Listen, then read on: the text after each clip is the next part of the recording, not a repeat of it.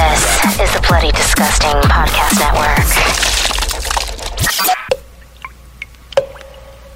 The sound you hear is dripping blood. Boils and ghouls, lock your doors and strap yourselves in. From Los Angeles, California, Bloody Disgusting presents the Boo Crew Podcast. Horror news, commentary, reviews, interviews, and more. With your hosts, Lauren and Trevor Shand and Leone D'Antonio. Hello!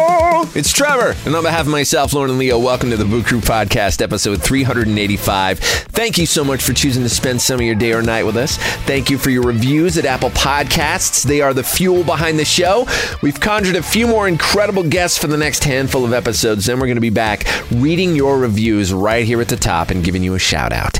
The time of release, if you're in the LA area, this weekend, June 2nd through 4th, we would love to meet you at Monsterpalooza in Pasadena. It's a fantastic convention, a celebration of the art and lifestyle of horror. We're going to be at booth 325, and on opening night, I will be hosting Mr. Robert Englund and Ken Kersinger on the main stage to celebrate 20 years of Freddy vs. Jason. That kicks off at 8 p.m. I'm going to be nervous as hell. Come make fun of me. Monsterpalooza.com for tickets. On to today's seance. Let's go for it. You are joined by returning guest, the wonderfully charismatic, kind, and spectacularly talented David Dastmalchian. Unfortunately, Lauren and Leo could not make this one, so it's a rare one-on-one with one of the most prolific ambassadors of the greatest genre of all time. We catch up and talk comics, gaming, future projects, including Late Night with the Devil and Last Voyage of the Demeter, nurturing your own creativity and mental health, find out about the launch of his new production company and the work they've already done with the Boulet brothers on Shudder's fantastic Halfway to Halloween special, and a taste of what's next, plus his process and experience working on Rob Savage's terrifying opus, The Boogeyman, based on a short story by master of horror Stephen King. It's in theaters everywhere, June 2nd. Episode 385 with you, me, and David Dastmalchian is now slaying. Go ahead, scream. That's all we need. Another victim crawls onto the gurney for a Boo Crew autopsy. Joining Bloody Disgusting's Boo Crew via the Speakeasy Studio is a returning guest to the show, a consummate dreamer who continually builds vast worlds for our imaginations to play in, explore, find inspiration and solace. The architect of an ever-expanding collection of some of the most unforgettable characters in almost 2 decades of cinema, television, and literature, he is a wonderful example of the possibilities unlocked by following one's passions. In his case, that famously led to his debut in a remarkably impactful role in one of his favorite director's projects, Christopher Nolan's Oscar-winning The Dark Knight, a love of comic books that has not only manifested an incredible trajectory as a mainstay in bringing to life both the DC and Marvel universe, but in his own exceptional critically acclaimed horror comic book series, Count Crowley. His ongoing contributions to the genre are loud and tremendous. Through Crowley, multiple collaborations with Fango and Shudder, creating horror host Dr. Fearless, just to name a few, he has become one of horror's most powerful and prolific advocates. You'll find him nestled in the titles of stories that have changed culture, from Twin Peaks to Dune and Blade Runner, and has been celebrated with over a dozen awards for shorts and features he has written himself. With uniquely original performances every time, whether in front of or behind a camera or a pen, it is thrilling to fall under his spell. His latest is based on a short story by the master Stephen King. It follows a widowed father and his 2 children being forced to confront a terrifying supernatural entity.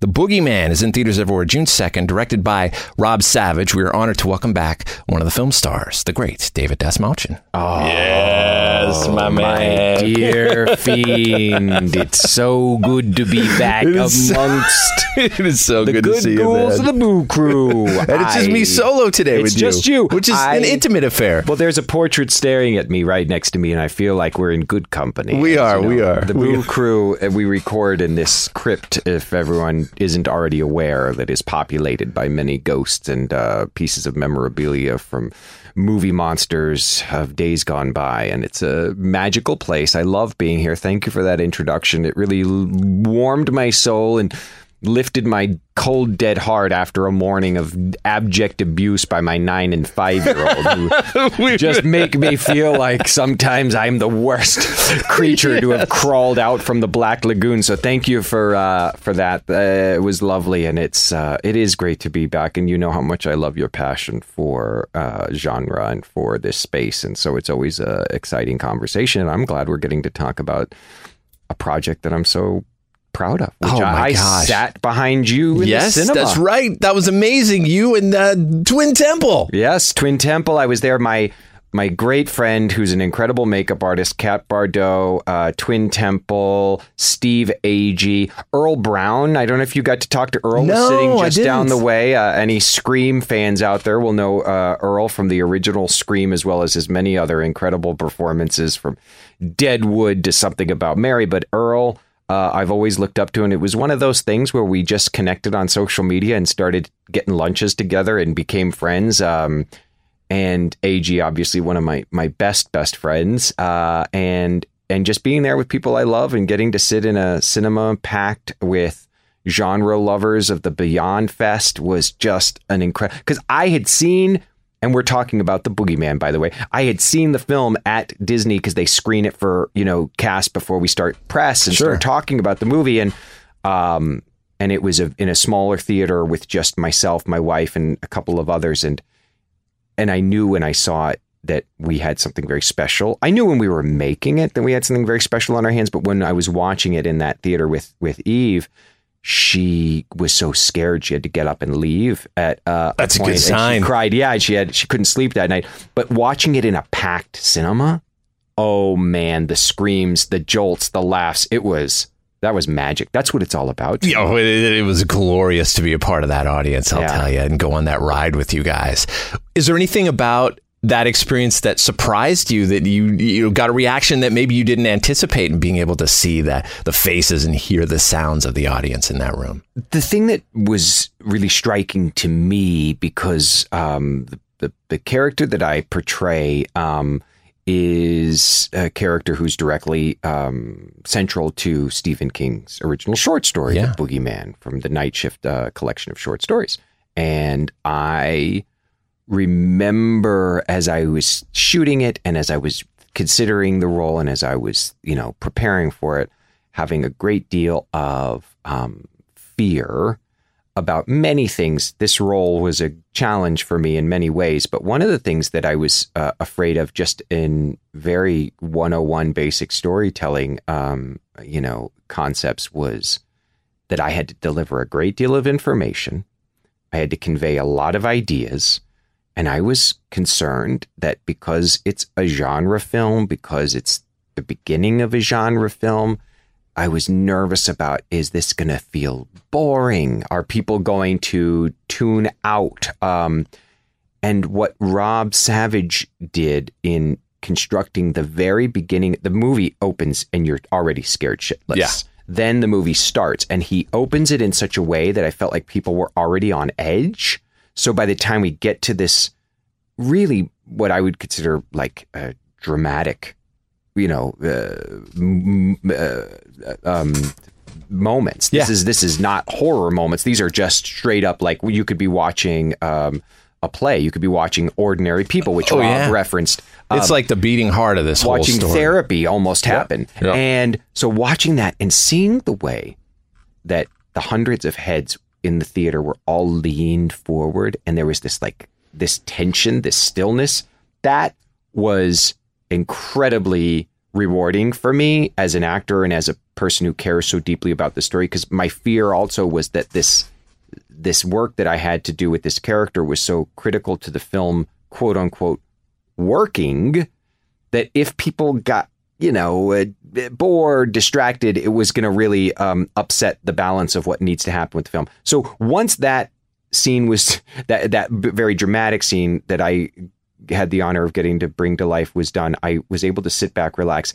The other thing that always gets me and I always forget about, and it's such a critical part of the way we exist as humans, is after the major scares, there's so many great major scares in this film, and a lot of great scream moments, the laughter, that collective laughter you get when you're in the theater and people are like laughing at themselves as well as their neighbor. That tension release. Yeah, they don't even know the guy next to him who just had such a, like Steve Agee's down the row from me. I could hear him scream a couple times. It was so great. And then this just collective laughter. What a good feeling. Oh, it's the best. So good to be a part of it.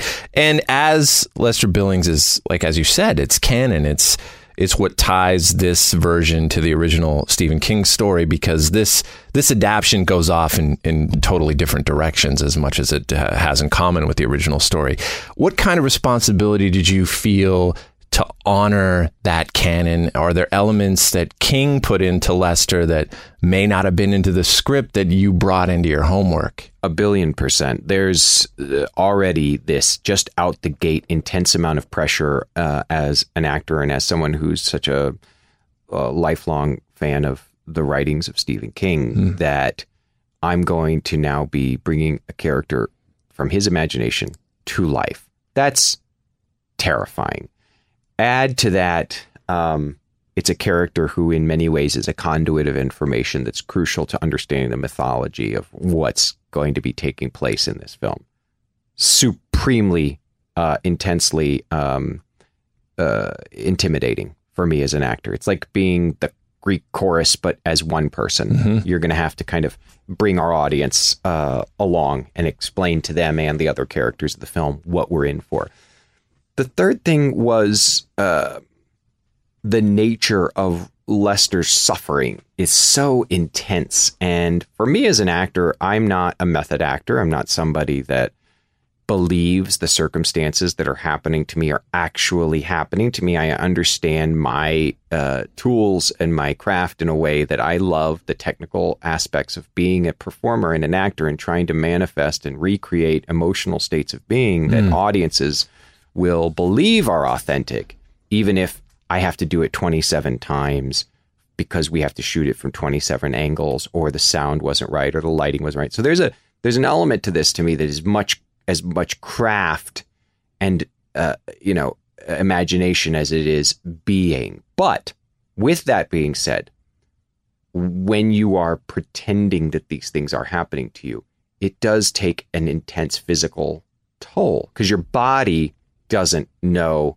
that it's not really happening. So all that pressure together goes to me, and my instinct when I first was asked to be a part of the film was like, no, I can't do this. I don't have it in me. I don't want to go there. I'm not ready for this.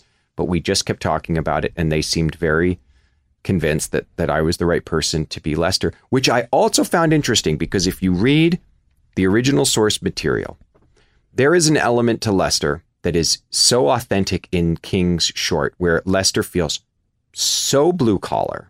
He feels so, from maybe the world that I knew it growing up as a kid. I'm from Kansas, and he's got almost this southern blue collar, rural kind of mentality, energy and mentality about him. Yes, that the way you would, from just the short, imagine how he might present himself, how he might speak, was so different than what I was feeling instinctually about what needed to be brought to this film adaptation. And as we all know, as much as we love the books that have inspired the films that we love, they're two different mediums. So something that works for the book or the story or the comic book even isn't always going to translate as well as you need it to for film. In film, you have an hour and a half to tell an immensely, dense story. And by the way, this is a huge expansion, as you already pointed out, from the short story, which is only, 10 pages, maybe? It's not that long. So I had an idea. Thank goodness our director felt that was the right idea. And I hope Stephen King approves of my interpretation and my riff on Lester Billings. The emotional choreography that goes into a scene like this. You're crying, you're physically throwing yourself into the role, as you mentioned. When Lester says something like, the boogeyman comes after your kids and you don't pay attention to them, the line is something like that. It's the thing that comes for your kids when you're not paying attention. That's it. What does that line in particular mean to you? What's the truth in that line for you? I noticed you teared up when you said that line, and that line, as a father, haunted me through the the entire duration of the film once that is set on. And we'll get into this more in our conversation, but the way Chris Messina embodies the struggles of being a father and parent who's failing his kids in many ways because he's unable to muster what he needs to meet them where they're at because he's going through his own pain is a thing I know well. I am a person who struggles with both, I've battled addiction. I've been, knock on wood, and by the grace of God, 21 years clean and sober this week. Congratulations. Thank That's you. Incredible. Mental health journey has been crucial to my survival. All of that, when you break down and you study and you learn about yourself and you think about what's nature versus nurture, and you go, well, there are definitely intrinsic genetic qualities that are part of my both mental health and my biochemistry and the things that have made me tick.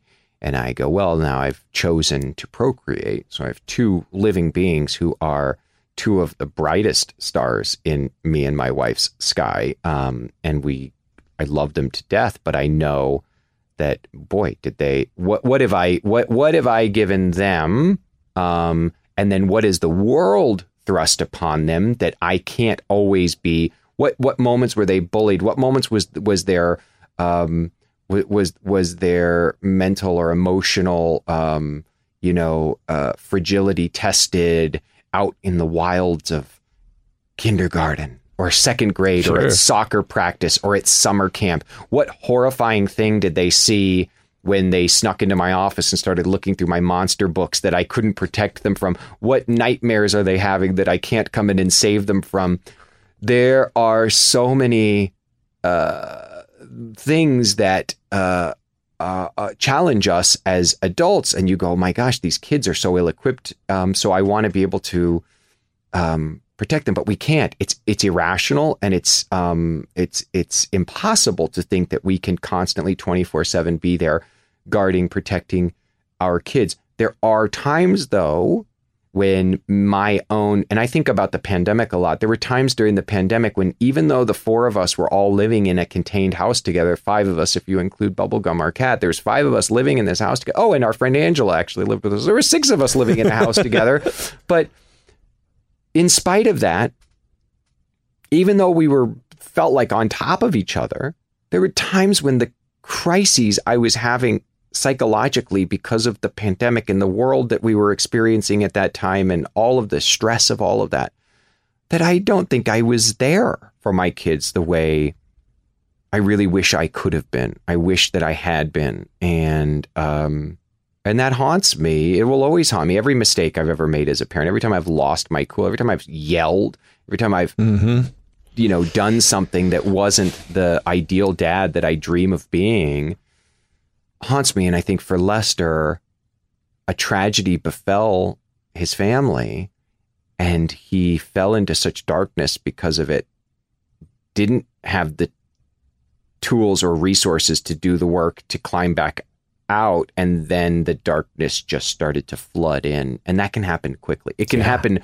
more quickly than any of us realize. So it's really haunting and very true to, even though we're talking about a boogeyman and a monster here, I think it's something when people see this film that everybody can relate to. Oh yeah, and that's the brilliance I think in this film, is that Rob Savage has presented it in a way that you can paint the boogeyman the way you see it. He does it by kind of holding back like the striptease of the creature, so to speak, right? Shows you little bits, just enough for you to fill in the rest with your imagination, which is the scariest thing any horror film can aspire to do. And he does it. He makes it happen. He does it so well. So good. I mean, I really applaud Rob's courage as a filmmaker, that he relied upon emotional stakes and character arcs as opposed to putting something in front of the lens, because that to me tends to actually not be as scary. And I think everybody listening to this knows the power of the Hitchcockian, the Shakespearean, what's just off stage, what's just off camera, what is just in that dark shadow, as David Lynch was playing with a lot when you see, Inland Empire thing, and he was like always talking about, we're going in, we're not, what are we not seeing? What is just out of frame? And Rob did that in such a great way. I hope a lot of filmmakers out there watch this film and take a lesson from Rob. You don't need the close-up shot of your monster's face to get the scare from your audience. It's so much more terrifying when you see the little scurry of the foot under the bed. When you see the little elbow stretching, in that dark corner, and you're like, what the is that? Yeah, it keeps you there. It keeps you along for the ride. And Howie was saying in the Q&A, because if anyone hasn't caught on, I went and saw a screening of this last night at the Aero Theater, this beautiful historic theater out in Santa Monica, California here.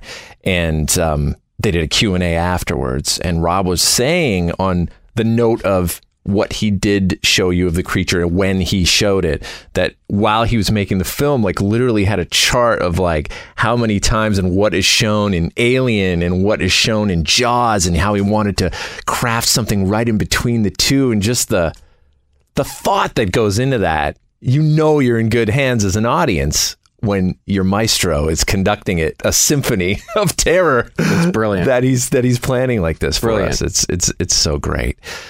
What would be your boogeyman? I mean, I can on a personal note, I can attest that the last time you were here, my boogeyman was descending a little bit into depression, and the conversation we had at the time had me reframe that, had me go seek therapy, started medication, and started my own personal journey through getting better. Because you are right, when you let the boogeyman in,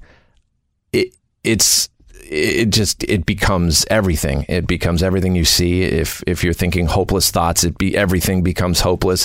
One thing rots the next, and it's a horrible downward spiral of thought. And that would be my boogeyman, and that's kind of what I put onto this creature. What would be something that it would have done to you sitting in that audience, or does it change from time to time? It's a great question, and I am so glad for like the very frank conversation that we got to have before, and the fact that you're on a journey of mental wellness. And I hope anybody who's listening right now who feels lost or feels hopeless or feels like that rot in that decay is spreading, because it does feel so overwhelming. It's like a forest fire that you can't get under control. Yeah, it's crazy. When you start to feel hopeless and you start to feel like there is no point and you're alone on this journey, when even you're doing the things that you may love, like watching the shows you love, playing the games that you love, spending time with the people that you love, doing a job that you love, all of that gets, shadowed, blanketed by this dark, it's like a filter lead. Or something. Yeah.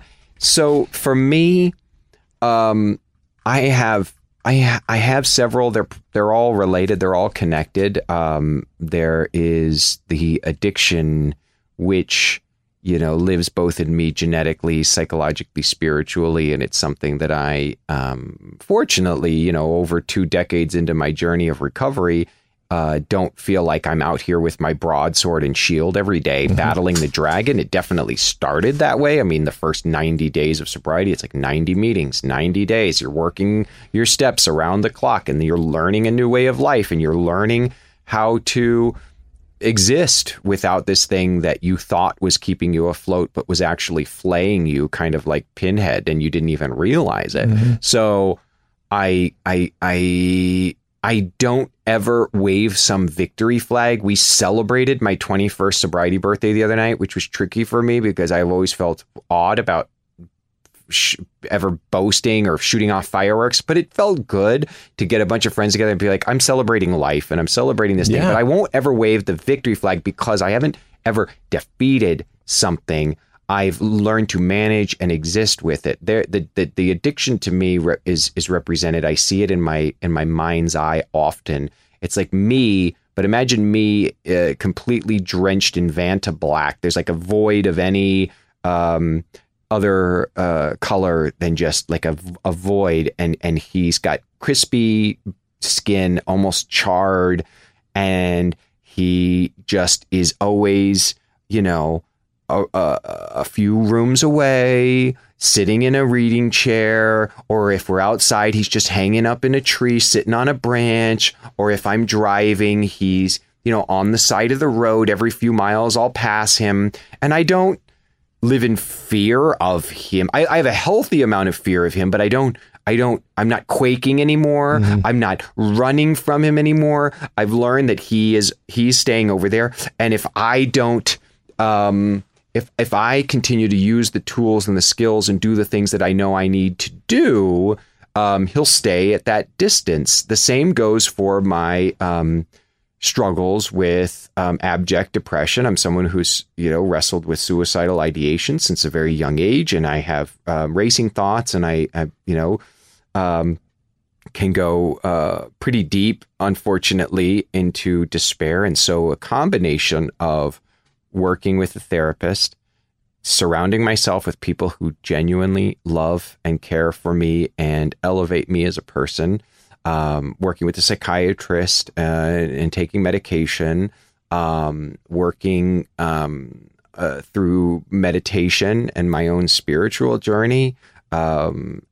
All of that sounds like a lot of work, but it's actually a great for those of you who are sitting there and just being like, I don't have the energy for that. I don't have the capacity to even get off the couch right now.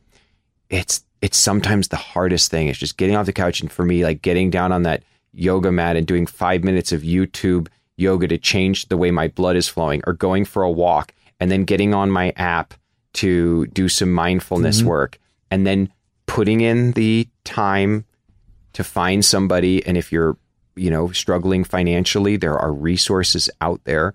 Go to SAMHSA, SAMHSA. It's a government website where you can find lots of resources, especially if in your community you don't have the ability to pay for, therapy the way you think you could. Trust me, there are options. Finding somebody who you can talk to, who will listen to you and will help provide tools.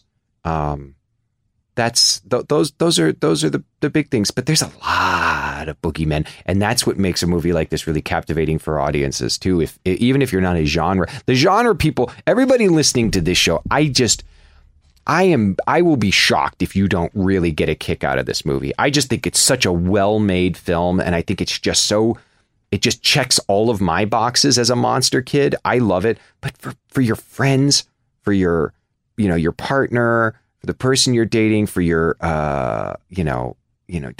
don't maybe take Granny if she get really easily scared. But other than that, there's some scenes. Yeah, you might not leave the theater with Granny after. Oh, the boogie! Imagine the marketing on that. We first movie to actually kill someone, right? But it's like it speaks to people. Everybody's got a boogeyman. Is boogeyman your addiction to food? Is boogeyman your addiction to shopping? Is boogeyman your addiction to that person that you can't break up with because you're so codependent upon them, and the boogeyman has created that gooey, dark, nasty, tar-like tendril that's invisible, but you feel it because it keeps drawing you back into this thing that's destroying you and eating you from the inside out? Is it your inability to talk about that terrible and traumatic thing that happened to you because you're so afraid that that's going to define you? It's not. You defined you. You are an amazing person. We are beautiful people. We all deserve to be here right now. And the horror of this universe, this thing that makes me believe there is some dark force out there, is this bizarre, consistent energy that continues to try to convince us that we're alone, that we're on this journey by ourselves, that there is something waiting in the closet ready to pounce out at us. But we're so powerful when we're together. And that's a beautiful theme. And I want to go back to the performances like Chris Messina, Sophia. They're so good. Sophie, Thatcher, Lydia, the kids and Chris. Holy crap, you guys. When you combine together, they're so, even though they're in the same house, it's like somebody made a great point last night. Maybe it was Jonah Ray during the Q&A, but they seem miles apart. Yep. Their bedrooms are next to one another, but they're not communicating, and they feel like there's an ocean between them. And that's what's killing this family, right? Yeah. The thought that goes into creating that narrative, everything just supports this massive idea, and it just makes it so freaking scary. I wanted to mention that before we went into the theater last night, I saw Rob Savage. I didn't even recognize him. He'd been here for Host, which is, that was like a cultural event. It was. Right? When Host came out over the pandemic. Like gift to all of us during the pandemic. Oh, and that he tapped into Zoom culture. Yeah. By the way, everybody who's a fan of Host, there's a nice little Easter egg when you're watching Boogeyman to Host. You know what? I didn't see it until like the end of the credits when I saw credits for Host and dash cam and things. I was like, what did I miss? Oh my God, I got to see this again. Yeah. Oh. There's that great moment when Sophie's in her room missing her mom. Yes. You remember when she lights the candle and she's got the YouTube going, and I was like, Rob, you did it. You like connected us back. I love that. Oh my God, that's brilliant. Yeah. The Boo Crew will be right back. My heart, my blood, my body, I give to you, Satan. Now, the shocking truth about witchcraft, as it exists in our cities and suburbs, is exposed in Witchcraft 70. Hidden cameras probe today's unspeakable cults to document the rites and the rituals when and where they happened. Witchcraft 70. Now see actual human sacrifice on the altar of Baal. Witness the weird rites of the cult of Kali. See the sensual ecstasies of the hippie families. Watch as the Church of Satan celebrates its infamous Black Mass. Witchcraft 70. You will see macabre orgies of a secret sect of evil and hear the erotic prayers of our so-called civilized world, and much, much more in explicit color and detail. See Witchcraft 70. It is rated X.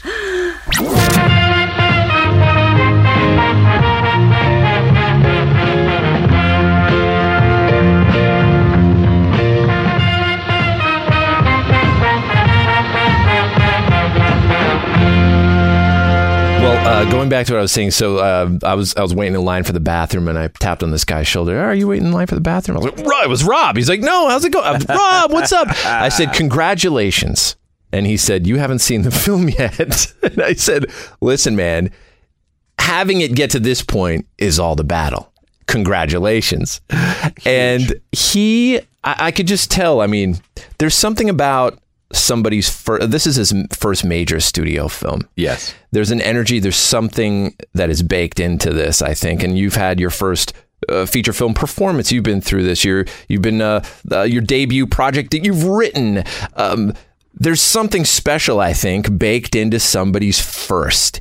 And for Rob coming after this massive success that he really created himself on films like Host and Dashcam and Salt and all these independent shorts and things he's working on before. This is his big studio debut, and everybody's kind of, whether he perceived it like this or not, everybody, the horror community as well, are all kind of going, we can't wait to see what Rob Savage, the genius that we all love, has in store for us. Yes. Is there something tangible being on the set of someone's first that just hits different? Is there an energy? Yes. And how does that transfer into what you bring? It's fantastic. He's infectious. You know, his energy, his excitement, his love of the genre, his like study of the genre, because he is encyclopedic in his knowledge of the way that movies work and the way in particular that horror works. So Rob, when I first, again, I think I've said this many times now, but when I first got the script, it was a producer who I know on the film who sent it to me, and he said, this role is for you. You have to play this role. And I looked at it and I said, it's absolutely not. I have no interest. I don't want to go there. I've done a lot of like dark roles lately. I've had to go to some places that aren't a blast. And I just said, Dan, I'm tired. I need a break. I don't think it's the right thing. And he goes, it's Rob Savage. I know you loved Host. And I was like, I know. I think the guy's super talented. I just don't think it's the right thing. He sent me Dawn of the Deaf, which I had not seen before. Yeah, Holy crap. That's such a good film. And I thought about it. And then I zoomed with Rob, and he has that magic that, you know what's fascinating though? Even when you're working with someone on their umpteenth film, I feel like James Gunn has the same excitement, that enthusiasm. When I would be sitting there on the Suicide Squad, sometimes I would sneak over and look at not the monitor and not the action. I wanted to watch James's face while he was watching the monitor, because it's like watching my kids come down the stairs on Christmas morning. I filmed it every year for the last 9 years. Rob, exact same thing. And it makes me want to really, there's a great joy I would get when Chris and I would be humming and something would be really crackling with the scene work, and you could feel Rob's pulse raising. You could hear his breath increasing. You could just feel the energy. Oh, what a joy, man. And Rob's a generous guy. You know, I've been working on this film. It's a horror film that I'm so excited about that I wrote called Hide Your Eyes, and we've been putting it together. It's a very small independent film, and trying to get independent film for anybody who's out there, filmmakers, you know, it's always a labor of love. It can be backbreaking, grueling, heartbreaking, but it's so worth it. And so I've been working with this incredible director who lives in Chattanooga, Tennessee.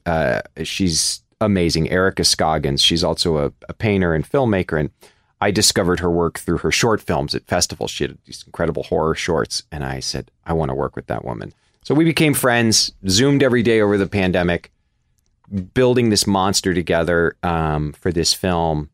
And Rob would come and have coffee with us at, shout out for anybody in California, you have to go to North Hollywood Horror Vibes Cafe on Lankershim. If you're a horror I haven't kid, been there yet. Are you joking? I've not been there yet. I've seen it on Instagram. I've not been. I'm going today. I have all my meetings there. It's funny when an exec or somebody wants to meet with me and they want me to go to Beverly Hills. I'm always like, no, you need to come to North Hollywood. We're going to the Horror Vibes Cafe. Tell me about the vibe. The best is, I mean, the woman who opened it and runs it, I think she was baristaing at just a regular coffee shop. Sure. And when that place went under, she's a true monster kid and a coffee lover. And I guess, I don't know, she took a loan, she did whatever. She runs this place herself, and she's there around the clock. And the coffee's incredible. The Frankenstein latte is my favorite. It's a pistachio green. I do it iced, but they've got all these specialty drinks. They're all horror themed.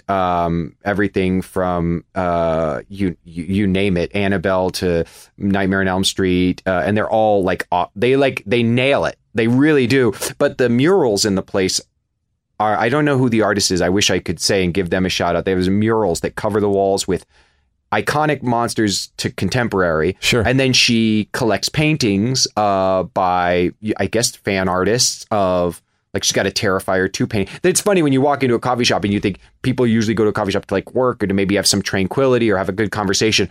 And it's like Art the Clown. There's Art the Clown. It's the scene. No, it's the scene. no. It's a painting of the scene. Oh my God. So I love that. But yeah, these execs come in like, I know. And I'm like, you know what? This is who I am. It's like, I'm not the Four Seasons guy. Yeah, I am the Horror Vibes Cafe guy. But the point of that is to say, Rob, the generosity, the infectiousness of his spirit. It was cool for me to get he and Erica together and just listening to them talking about monsters and these people both making their first feature films.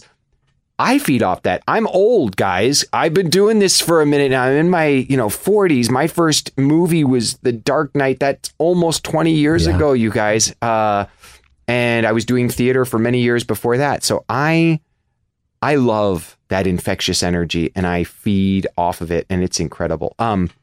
Speaking of Hide Your Eyes, and you'll appreciate this as a horror lover and a collector. I'm so fortunate because of the work I've done, become close friends with some of the people who are the best at what they do in the business. And one of the best at what they do in the business, my friend Shane Mahan, who is one of the co-owners of Legacy Effects. They are the company of the people who protéged under the great Stan Winston. These guys, helped create some of the most iconic stuff that you've ever seen in film. Well, we're friends. We work together on the Suicide Squad. We put together a vampire project, and they're helping create the creature for Hide Your Eyes. And it's really complicated and complex. And luckily, because they're my friends, they're giving their brilliance to help bring this monster to life, which means going to their playground shop a lot, yeah. Going to the playground, getting to see the magic happen.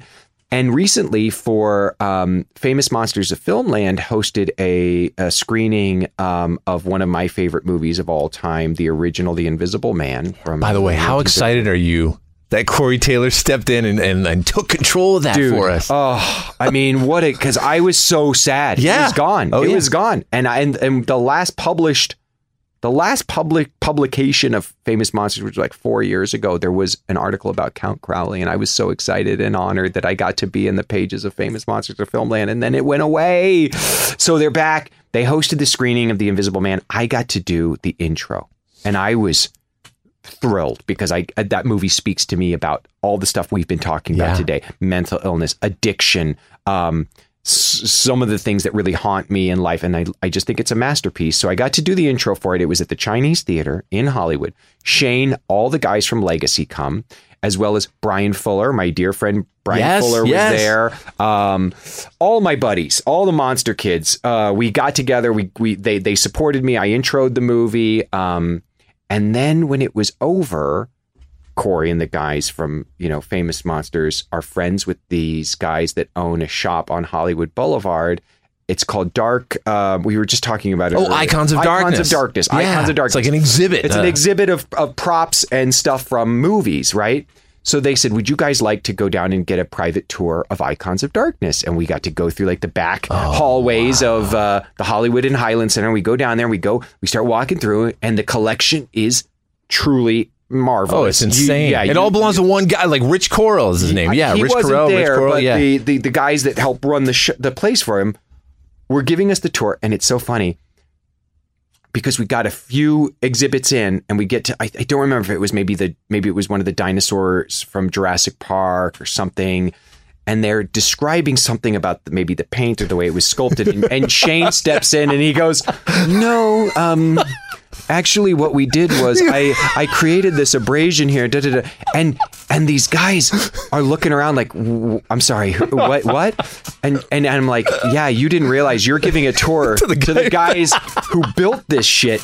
And they were, it was the most awesome tour that's ever happened at Icons Art. Because then they just let Shane take over, and he goes over and he goes, oh, these are the scissor hands from Edwards. Yes, I remember when we were coming up with the design for these, and he's showing. And Shane could authenticate all this stuff too. He goes, well, this is a good collection. He goes, this is real. This is da-da-da. We get to a section about Ridley Scott's Alien, and they're looking at the design and how the xenomorphs were originally designed, and they've got little it's a really cool exhibit. They've got video monitors displaying some of those early trash bag tests, and everybody, like, people's minds are blown because there's 25-year-old Shane in the video building this thing with black tarp and plastic.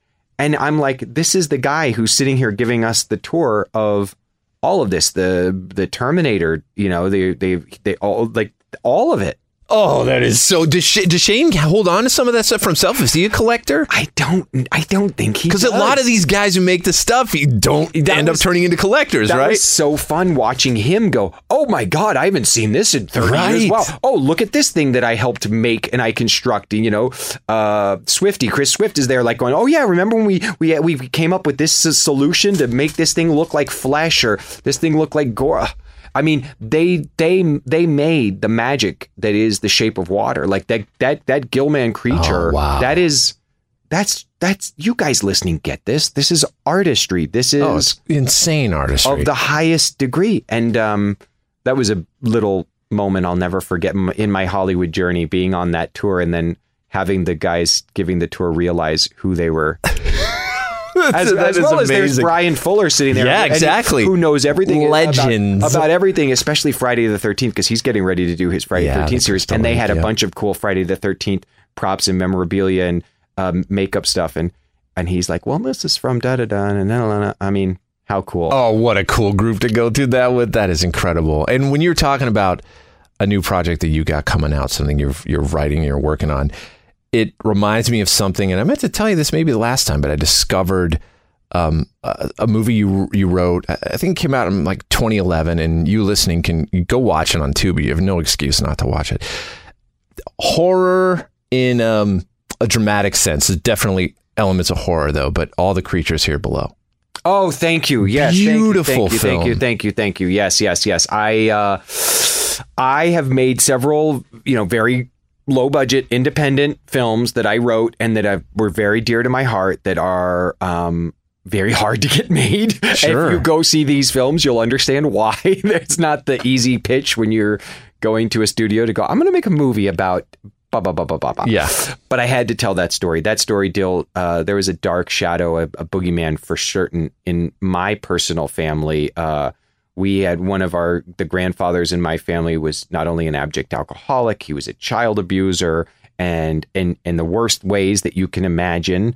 And that infection really poisoned my family in many ways. Because it felt like it was coming from an honest place. It felt like, you know what I mean? It felt so authentic. It almost felt like a documentary. I wanted to wrestle with this idea of why does and by the way, you're never going to answer that question. Yeah. Why would somebody hurt children like that? Why do people have to suffer so much? You and I are very privileged in the sense that like, we know where we're getting dinner tonight. We know where we're sleeping tonight. I can go and buy all the comics that I'm yearning for today. Tomorrow it's Wednesday, so I'll probably be going on Wednesday. But there's people out there that, they don't have enough gas in their car. Yeah. They don't have enough food coming in, or the suffering that they've had to endure at the hands of a mentally ill or abusive adult when they were a kid. Yeah. That trauma, if it's not processed or dealt with, is like cancer. And I also wanted to explore love, even in its most twisted way, because there's certain secrets that are revealed in the course of the film. And by the way, anybody who's listening who's a fan of Karen Gillan, if you know Karen Gillan from Doctor Who, if you know Karen Gillan from the Guardians of the Galaxy films, from Jumanji, from her work in horror, obviously she was fantastic in Oculus, and she makes her own stuff. The party's just beginning. But in this film, her performance to me is like, it's jaw-dropping. I got to do, Roger and James Deakins have a podcast. I don't know if you've ever listened to it. If you're cinematography fans, the Deakins podcast is amazing, but they had watched it and they were saying like, she should have been nominated for like an Oscar. And I agree. Oh yeah. She's yourself as well. Well, no, but thank you. But yes. So yes, I made that film. I made a film called Animals that deals with addiction and my struggles with heroin. I think both of those are now on the internet in some way. You can find them. And hopefully next soon we'll be doing Hide Your Eyes, which deals with all these themes, mental illness, addiction, but imagine the manifestation of the shadow, the thing that you fear the most, but seeing it actually peel off and take form. And then I helped to produce, I didn't write it, but I did help produce, and I star in a film for all of our genre lovers out here, a real gonzo, incredible horror film called Late Night with the Devil. Yes, I was going to ask about that. Dude, I can't wait. Dude, you're going to want all the props from that movie. Yeah. I can tell you already. When you see the shit that happens in that movie, you're going to be like, because it's all practical. Oh my God. All practical effects, the gore effects, the set. It's set on a talk show in 1977. So it's very period, perfect. And it's one of the best roles I've ever been given as an actor to get to play in a movie. It is a juicy, fun, insane, bonkers ride that is balls to the wall. And it goes so crazy. I got to say that anyone listening who heard our interview we did with Uber producer Roy Lee, who's behind like the biggest horror hits that have ever happened. What a genius, right? He was, when he told us about this movie that was coming down the pike, he was talking about this one, he was just glowing about it. He was just like we just all perked up, and he was like, what David does in this role will blow your minds. And ever since then, because I guess it's screened at South by Southwest, yes. Correct? So there were some reviews floated. I haven't read a review. I haven't seen any trailer nothing, because I'm so fucking excited to see it. I can't wait for you to see it, man. I can't wait for everybody out there to see it. I don't know what it's all coming together now, because right now it's on its festival run, and then its release strategy will be coming together, but I'd never really seen anything like it. And when it came across my desk and I started looking at the vision that the Cairns brothers had for that film, I was like, are you kidding me? And it's one of those that I love because it's so smart in that it toys with your perception of reality, like what's real, what's not, what's in whose head, what's not. I always love when it's pulled off properly, the sense of like, was everybody hypnotized? Is everybody having a mental episode? Is this shit really happening? And they stick that landing, man. It's crazy. So fun. And it's a horror summer for me. I'm excited. We've got Last Voyage of the Demeter coming up. Dude, it's insane how much stuff you got coming out. Any Dracula fans out there, you're going to be very excited. Andre Overdahl. Yeah. Oh, Autopsy of Jane Doe. Yep. Scary Stories. Troll Hunter. Yep. And Javier is who gets to bring Dracula to life. So if you're familiar with Javier's work, you know he is one of the great, next to Doug Jones, like creature performers of the moment, right? Wouldn't you say? Yeah. He's 1,000%. He's a genius. So you're going to see the creature monstrous version of Dracula. This is not sexy Frank Langella. This is the Dracula that is starved for some sustenance and nightmare stuff. Since we were last here, you started your own production company. I did. I'm very proud of it. I'll show you the animated logo when we finish here and hopefully be publishing that soon on my social media. It will be playing before Late Night with the Devil, as well as another thing I want to talk about briefly that I'm really proud of that I got to make. But my company's called Good Fiend Films. I believe the world is populated with monsters, good and bad monsters. We got to take care of the good monsters, and we got to help overcome and defeat the bad monsters. Good way of putting it. Good fiends. I have a lot of friends who are true fiends, and I feel like everybody who supports my work is a good fiend, and I appreciate all the love and support I get for the genre. I think genre to me is the lens through which I can explore the bigger questions about life that I really wrestle with, and it gives me just enough of all the childlike wonder and mise-en-scene about werewolves, vampires, aliens, supernatural things, superheroes even, that I can filter all this stuff that I think about through. And it's like 12-year-old David, 45-year-old David, 16-year-old David, all able to have these conversations about what does it mean to be a person? What does it mean to try and be the person that you want to be? And I'm really proud of what we're doing with Good Fiend. Again, I'm so proud of Late Night with the Devil. I'm so excited about Hide Your Eyes. I'm so excited about what I'm going to do with the future of Count Crowley. I've got almost 3 new comic book publishing projects that are going to be announced very soon. San Diego Comic-Con is going to be a big one for us this year. We're going to be launching in addition to Volume 3? In addition to Volume 3 of Count Crowley. I also have the great privilege of having become friends with the Boulet brothers in recent years. I've always been a fan of their artistry and their work, and I got the chance to be a judge on their show, Dragula, which if anybody hasn't seen it, it's one of the bellwether best things on Shudder. And it's a great drag competition, filth monster show. And so they are transitioning into also doing scripted work, and because we're very good friends and we game together and we just have this shared love for all things monster, they let me know that they were going to be producing and creating a halfway to Halloween special for Shudder, a 1-hour TV special. And they said they wanted it to feel like those, televised holiday specials of yesteryear that if you're old like me, you grew up watching as a kid.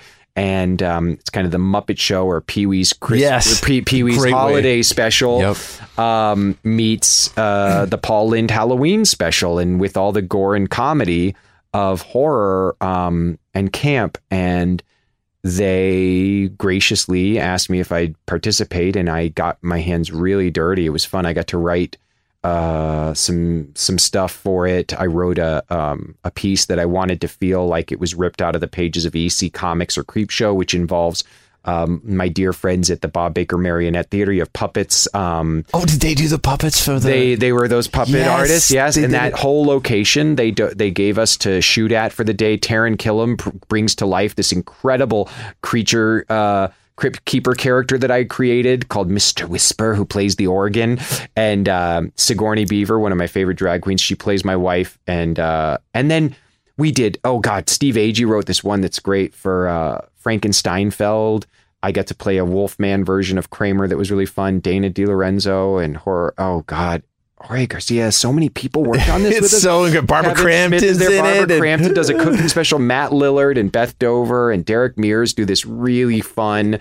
You think it's like a swingers getaway, and it turns into like bloodbath massacre. But the Boulets are brilliant.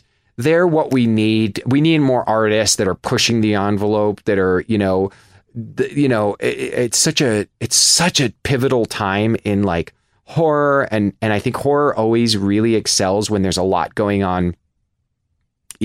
Culturally and socially. I think when there's major, either repression happening or swings towards, censorship happening, it's always a vital time for horror creators to stand up and make their voices, heard. And honestly, like what's going on right now with the demonization and the attacks and the violence against like drag artists, I'm honored that I get to be friends with some of the best drag artists in the world. And not only do I love their art as drag performers and creators, but their monster and their writing skills are so off the hook. So crazy. I'm sure anybody who's listening as well, being that you're all Monster Kids, I'm sure you're all Shudder subscribers. I'm sure you've all already watched it, but if you haven't, I'm proud to say that Good Fiend also was a part of bringing together the Halfway to Halloween special. It's so great, man. It's so good. Oh, and we got the Chainsaws next week. Will this air before the Chainsaws? I'm assuming it will. Yeah, probably. Yeah, Chainsaws right before is next Sunday. Oh, so I got to co-host with another incredible drag performer, Peaches Christ. Yes. You know Peaches? Oh, yeah. So Peaches and I got to co-host the Fangoria Chainsaw. This is my third year hosting. What an honor. If you had told 12-year-old Dave Dastmalchian back in Kansas that he was going to be a legacy host of the Fangoria Chainsaw Awards, I would never have believed it in a million years. What a gift, man. What a fucking gift. So odd. Does Dr. Fearless get to come back? You'll have to wait and see, won't you? There might be a little appearance. Dr. Fearless was like very angry. Why am I not getting the one invitation? You bring this David how do you say this idiot's name? He knows nothing. He's ugly. Look at his teeth. He has no fangs. Dr. Fearless, get out of here. This is my interview. I love Dr. Fearless. Bring Dr. Fearless. Dr. Fearless is not. I have a restraining order against Dr. Fearless. No, you have no restraint. You cannot restrain me. I have the power of vampirism as well as hey, get out of here now. I wanted to touch on the fact you mentioned gaming, right? Yes. With the Blue Brothers. I've never really been exposed to the world of.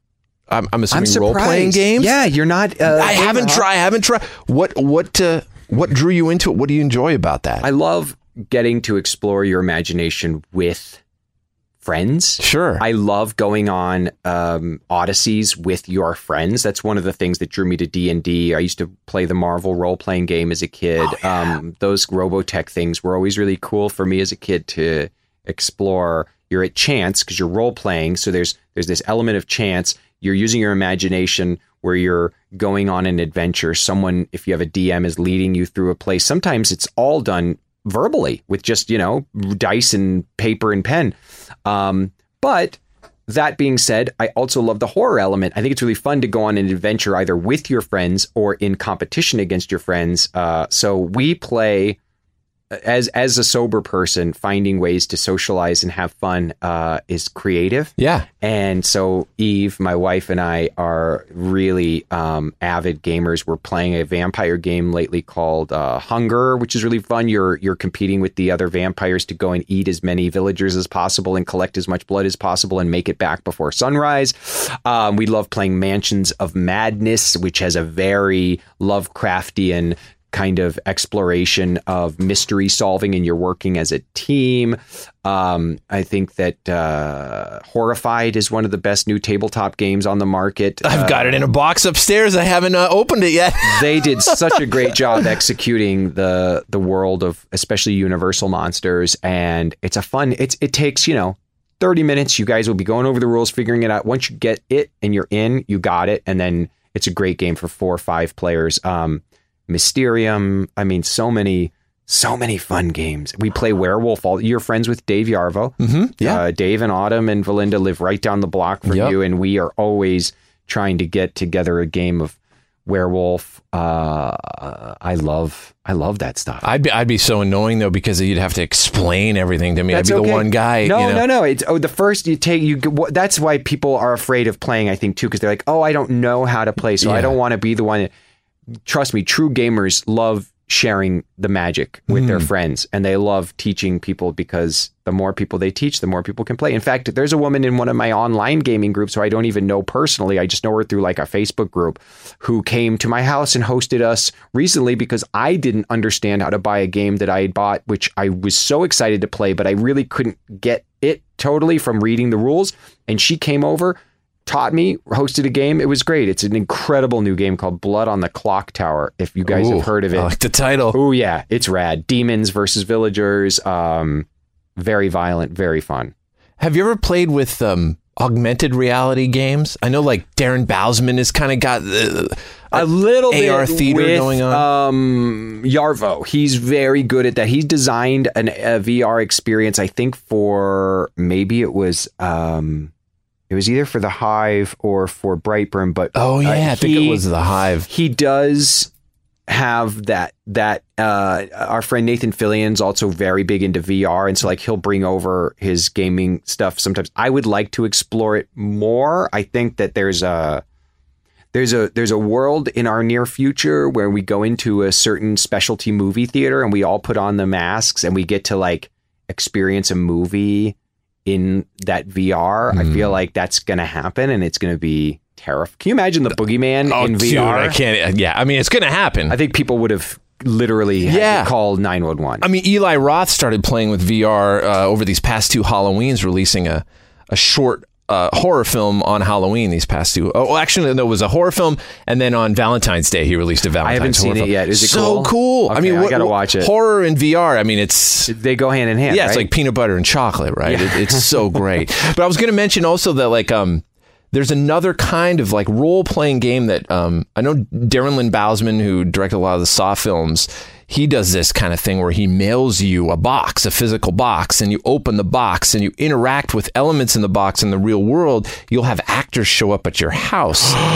You get phone calls, emails, and it becomes you'll like at one point, like there's a book written on one of the experiences he orchestrated, because he's kind of sits in the back as a game master.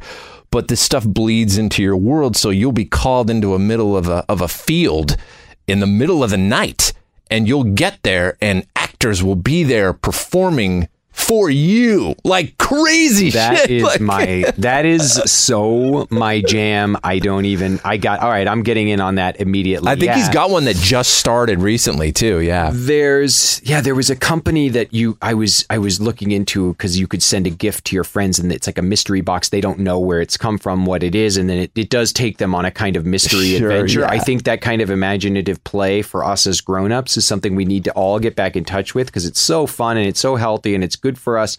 My friend Molly Elfman, I'm sure you've met Molly. Yeah, she's very big into that. Writes and creates those. She used to collaborate with, and I'm sure she still does, the Overlook guys. Yes. I love that fest, by the way. I just went to Overlook and we screened Late Night with the Devil, but we also, they asked if I wanted to come and screen anything, and I was like, it'd be amazing. Let Dr. Fearless introduce William Castle's The Tingler. Oh, wow. So I went down to New Orleans, and they had rigged the seats. They'd built No Tinglers. way. They recreated the experience. They recreated Percepto. And I got to introduce the film, not just Dr. Fearless, but Dr. Fearless got to bring the great Joe Dante up on stage to help introduce The Tingler. And Dr. Fearless created a horror host moniker for Joe Dante, which was a hit. It was Coffin. Ladies and gentlemen, I present for your amusement and pleasure the great Coffin Joe Dante's Inferno.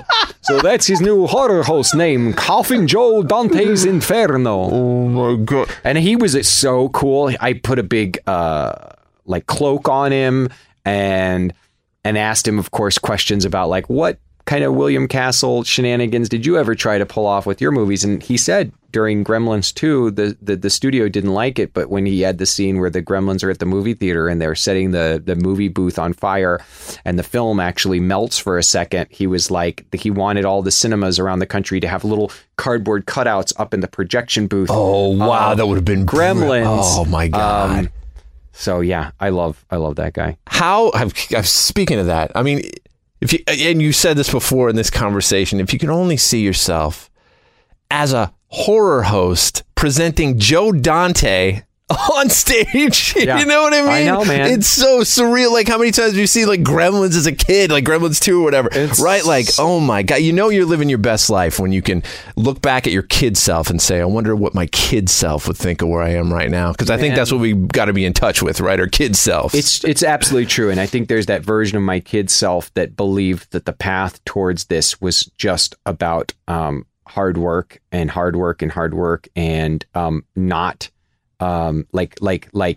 not complaining about your cuts and bruises. And I think there's that there is an element of that. I have definitely worked my ass off, and I believe in the power of hard work and discipline and schedule and journaling and creating goals for yourself. But none of this, not a second of it. And I really hope you're listening to this part, because I think there's a lot of people that are like, well, lucky. Sure. Yes, I am fucking lucky. And I don't deny it. I'm not going to lie that I have the privilege of sitting here today having a lot of luck. There's a lot of things I was just born with. I have a gender that's a lot easier to break into the business that I'm in. I have a, skin color that makes it a lot easier. So all that, and that's going to annoy some of you, but it's just the truth. And I'm sorry. It's a fact. There's privileges that help me get further in the door, but none of it's possible for any of us, not any of you, not any of us, without like mental health, taking care of yourself, caring about yourself, tending to yourself, growing and doing that work to learn how to love yourself and take care of yourself. Because you can work your ass off and then you finally get to that thing. And if you haven't done that work, it's actually can be miserable. So without my sobriety and my mental health, none of this exists. And so that 12-year-old me who didn't have a lot of mental health and didn't have a lot of love for himself, I'm trying to let him sit here today with me in this interview, let him sit there at the movie theater last night. Sometimes Pete Holmes taught me this. I just kind of put my hand on my chest, and it's like I'm touching that 12-year-old me, 16-year-old me, 21-year-old me who lives inside. There's that spirit of those kids that lives inside me still, who still got healing to go. And I'm so grateful, you guys. I'm so grateful for every second of this, and everybody who's listening, who's going to go see Boogeyman. From the bottom of my cold, dead little heart, I want to thank you for everyone who's picked up a copy of Count Crowley, everyone who's listening to the Boo Crew, everyone who cares about being a monster kid and knows that no matter how different we are, how different our beliefs may be, politically, religious, doesn't matter. When we get in that theater together and we see the chainsaws come out and the hacksaws come out and the demons rise, like we all get scared and laugh together. Like you said, that collective sigh of relief, right? Yeah. That's something we all can share, right? Yeah. Brilliant and beautifully said. And I want to end it on this note, which I think is really amazingly suiting to all this. But in the original short story of The Boogeyman, Stephen King had a line in there that maybe if you think of a thing long enough and believe in it, it gets real. And it's funny how even on a mental health journey, you're asked to kind of reframe thoughts and twist them around into positives. It's all how you take that line. I mean, you could take it as the most horrifying thing ever, or you can take it as the best message you could ever get. I love that. Because it's always been read in my lens as a line of warning and horror, but it's a great, great motto, isn't it? Oh, it is. It's the best. Yeah. It's the best. It's everything we're talking about, man. Well, David, thank you so much. It's such a pleasure to talk to you again. It's a real treat for me and an honor.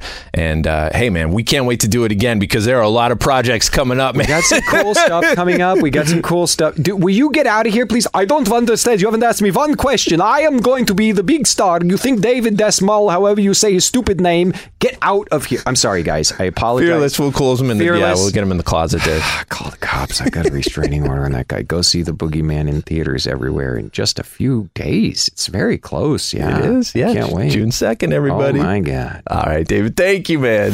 That was the Boo Crew Podcast, episode 385. Special thanks to returning guest David Dastmalchian. We love the dude. At time of release, see his new film, The Boogeyman. It's in theaters everywhere June 2nd.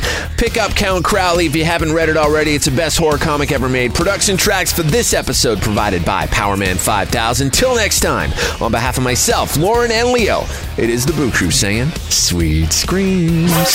Thanks for listening to another episode of the Boo Crew Podcast.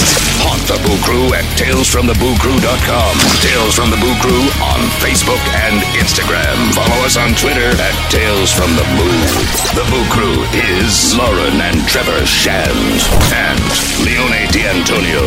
The Boo Crew is produced by Lauren Shand, chopped and sliced by Trevor Shand. The Boo Crew is a TSP creation, part of the Bloody Disgusting Podcast Network.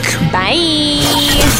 The Bloody Disgusting Podcast Network, home of the Boo Crew. For horror-centric interviews, SCP archives, weekly full-cast storytelling, horror queers, genre commentary from an LGBTQ perspective, and creepy. For disturbing and terrifying creepypastas. Listen free wherever you stream audio and at bloodydisgusting.com/podcasts.